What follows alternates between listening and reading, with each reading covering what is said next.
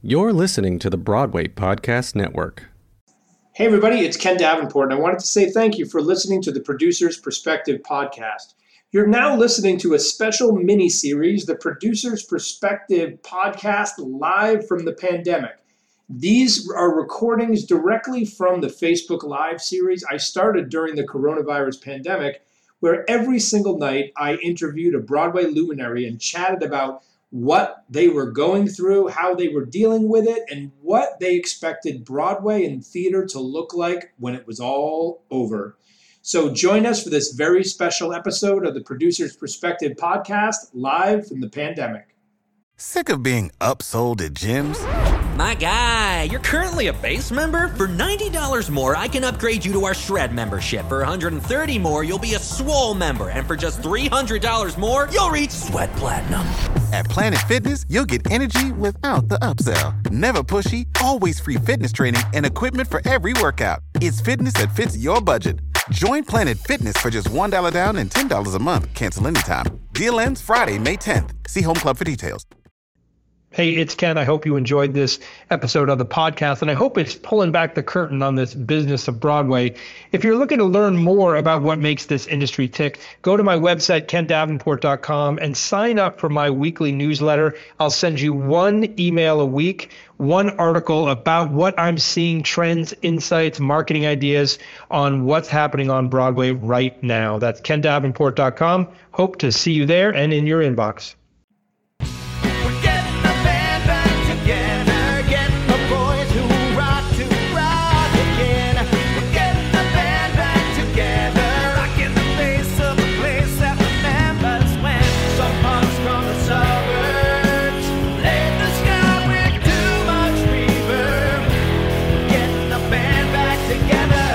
All the way from Los Angeles, please welcome to the show, Mr. Jason Alexander. Welcome, Jason. Hello, sir. Hello.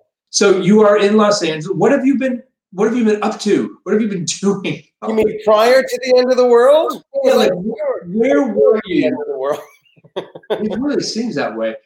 Where were you when the virus hit the fan, as I like to say? Like, where was the moment? I had done a 7-city speaking / comedy tour in Australia when the word was just coming over about this thing in Wuhan, China. Now, what I have to ask, in Australia, were you doing your concert tour, or were you doing? No, I have this really interesting tour that I was supposed to be touring the East Coast right now. I had a 7-city tour, part of a speaker series in Baltimore and Jersey and Philly and Pittsburgh and Boston, and that all went down because of COVID. But we just rescheduled for November. It's a kind of an interesting show, or at least it's interesting for me.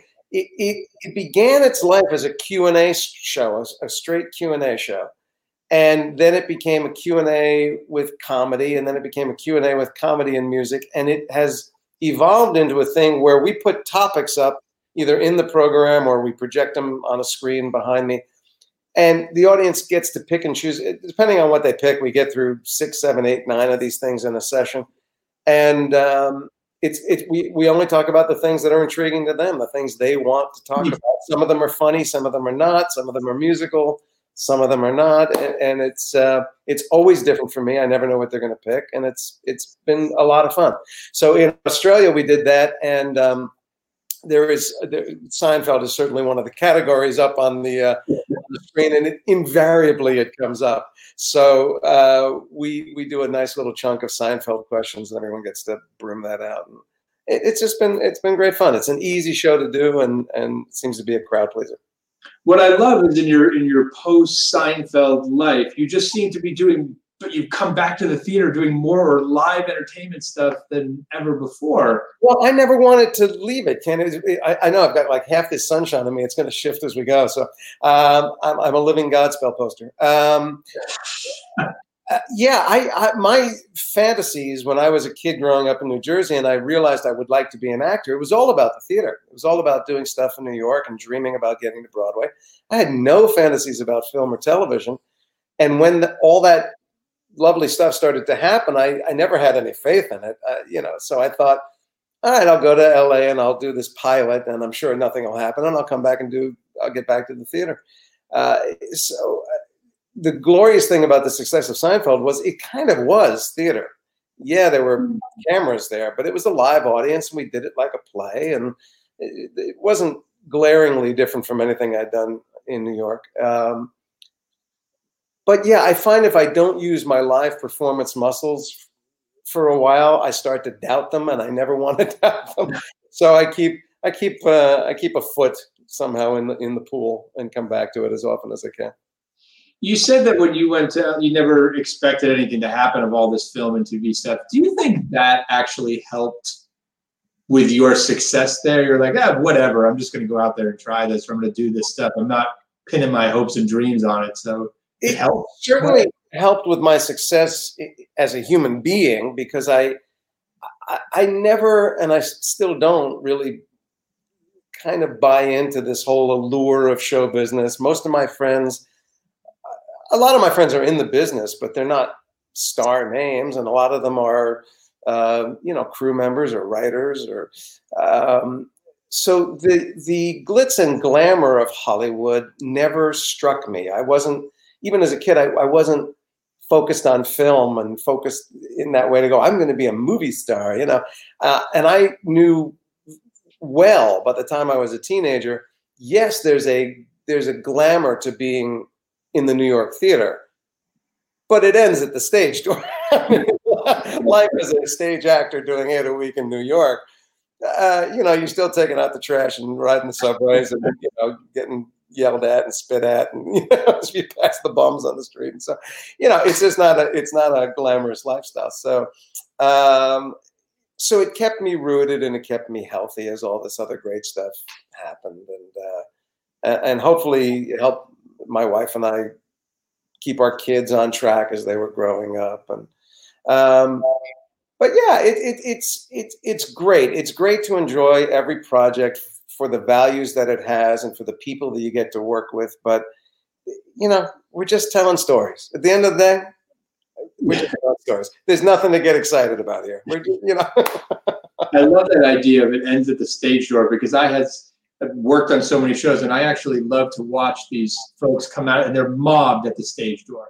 People are mobbed, and then they walk away, and they're not mobbed. They literally go down the subway. They're like, no one talks to them. I ride the subway in New York. When I'm in New York, I actually ride the subway. If I walk down the street, I sometimes get stopped, If I ride the subway, nobody says boo to me. I think it's because they must be going, nah. Yeah. But I know all my friends that work, in the theater, they're either commuting in on buses, or they're taking the PATH train, or they're getting around on the subways.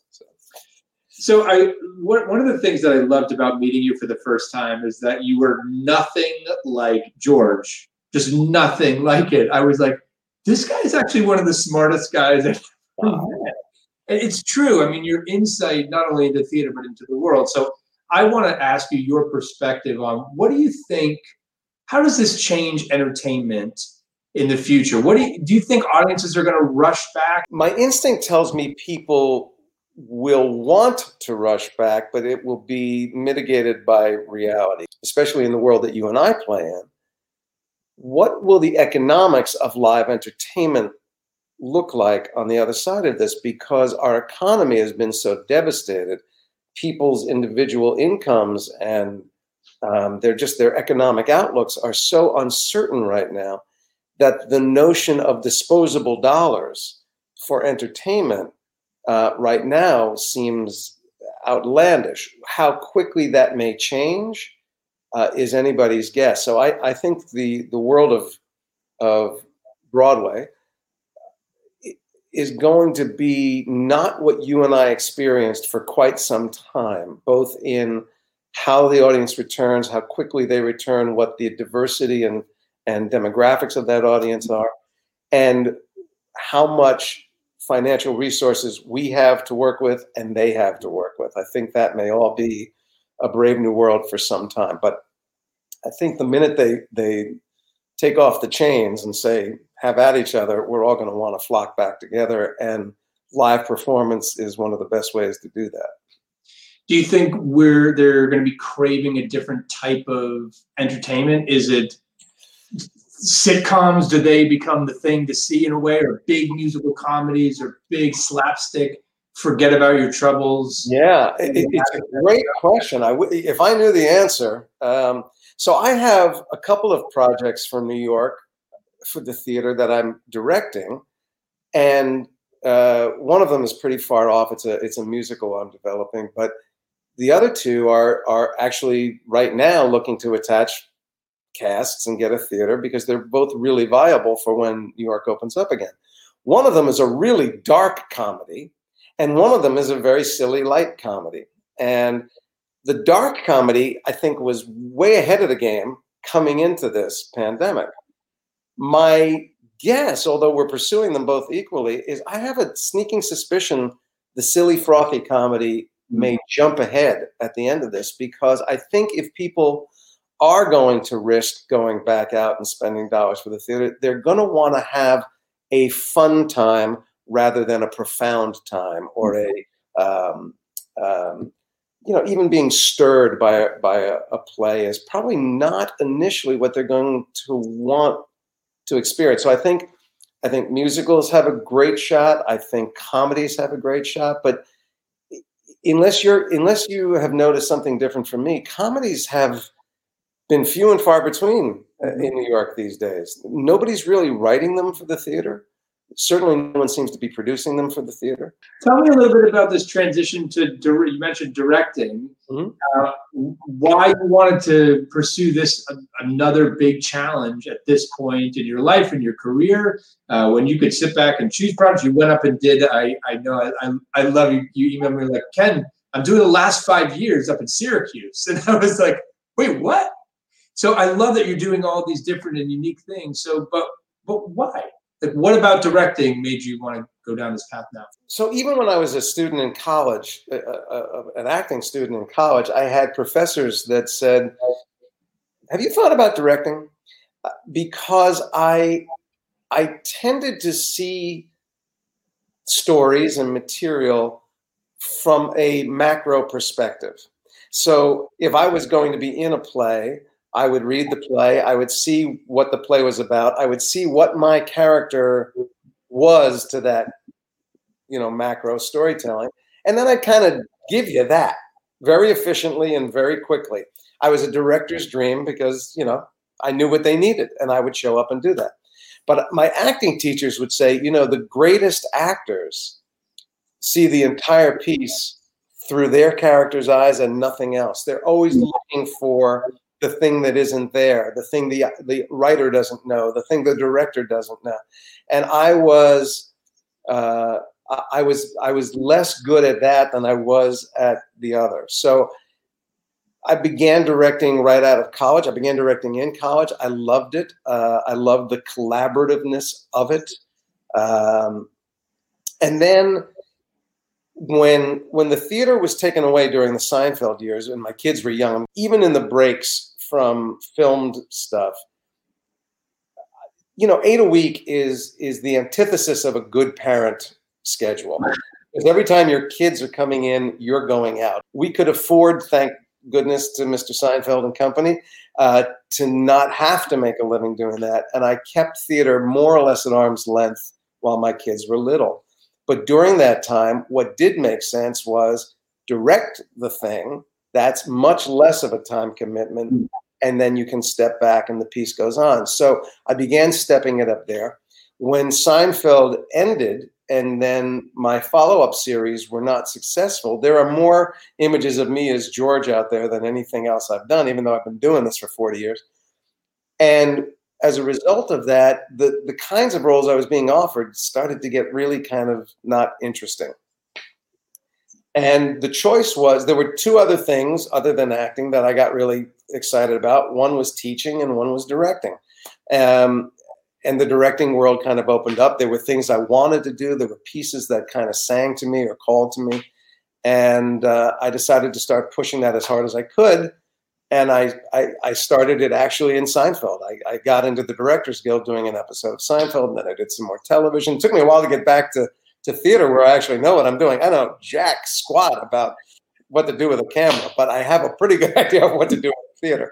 So it just took a while. And the projects that came my way as a director for now, and not always, and hopefully not forever, but right now in the recent past, the directing projects were much more interesting and engaging than any of the acting offers. And so you go with that. But, for me, a career is you just keep moving. You don't get stuck. If you were producing Jason Alexander the musical, who would write it, direct it, and sing in it? And would it be a comedy? I would like to believe that it would be a musical because I've been singing longer than I've been talking. So I would like to believe my life had the sophistication to attract a Stephen Sondheim. I would like to believe that. I would like to believe that it has anthems in it that Pasek and Paul could dig into. I would like to believe that it's quirky enough that Jason Robert Brown could make a couple of contributions. And I got into theater and acting because of Pippin. So if Stephen Schwartz is not involved, something has gone terribly, terribly wrong. So if I can create a collaboration between those four individuals and teams, that would be fantastic. I would love to see, who'd be a great me? Alexander Gemignani. Oh, Great me. Or Danny Burston. Danny would play me exquisite. He'd be a better me than me, is my fear. that's amazing. Do you have any tips for an aspiring writer or actor on how to interject the right amount of funny in a scene? How do you be funny, Jason? Tell us all. Teach us. So here's the truth about me and funny. When I went to college, I didn't think of myself as funny at all. And I didn't think that my life or career would be centered around comedy. I was inspired by great dramatic musical and non-musical actors. And I was thinking more of a classical dramatic career. In my sophomore year of college, a professor of mine by the name of James Spruill, who is no longer with us, pulled me into his office. He's a very large, basso, African-American man. And he said, I know that your heart and soul is Hamlet, and you would be a profound Hamlet, but you will never play Hamlet. So you best get good at Falstaff. So what Jim Spruill did for me that I was not able to do is go, you're 5 feet, 5 inches tall, you're 30 pounds overweight, and you're already going bald. Think comedy. And he was right, and I bless him every day. The right amount of comedy in a scene. In drama, there's great conflict, people really working against each other at enormous odds. When I was doing Seinfeld, nothing that happened to George and nothing George did was funny to him. To him, it was all life and death serious. And every now and then, someone could hold the mirror up to him, and George was savvy enough to go, I look like an idiot. And he had a small ability, as Larry David does, who I was using as my role model, to laugh at himself. But if you allow your characters, either them or the people around them, to see the silliness in how much we lose our minds for what we think is desperately important. If everything is desperately important and you don't have somebody go, but is it? Or aren't you a little over the top right now? Then nothing is desperately important. Because to everyone, everything they need in that moment is desperately important.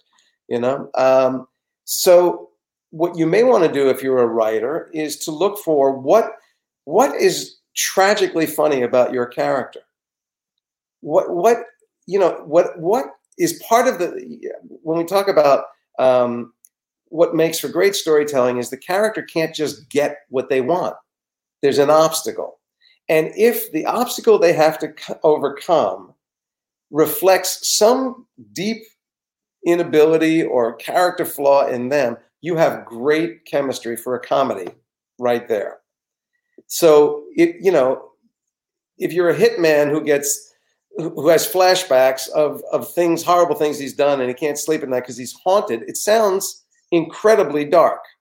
But that's what Barry is all about. That's why Barry is such a great comedy. Right. These horrific flashbacks of what he has done and how it haunts him and how it he goes to the theater to stop being Barry. He wants to be an actor so he doesn't have to be Barry anymore. Incredibly funny. Comedy is sitting all around the darkness. Mm-hmm. And all you have to do is just go, why can't my character get there? What can I give them that is fun, that keeps them from getting what they want? And how much are they self-aware, or how many people around them are self-aware? And that's all it is. If they work and speak and act from their honest point of view, you should be able to get a perfectly balanced sense of humor into your dramatic writing. Said the non-writer. Yeah. Thank you so much for being here and for inspiring and educating us all. It's been my pleasure, my friend. Thanks again for listening to this very special episode of the Producer's Perspective podcast, live from the pandemic. If you enjoyed tonight's episode, do us a favor and subscribe on Apple Podcasts. And hey, while you're at it, leave us a big standing ovation review, will you?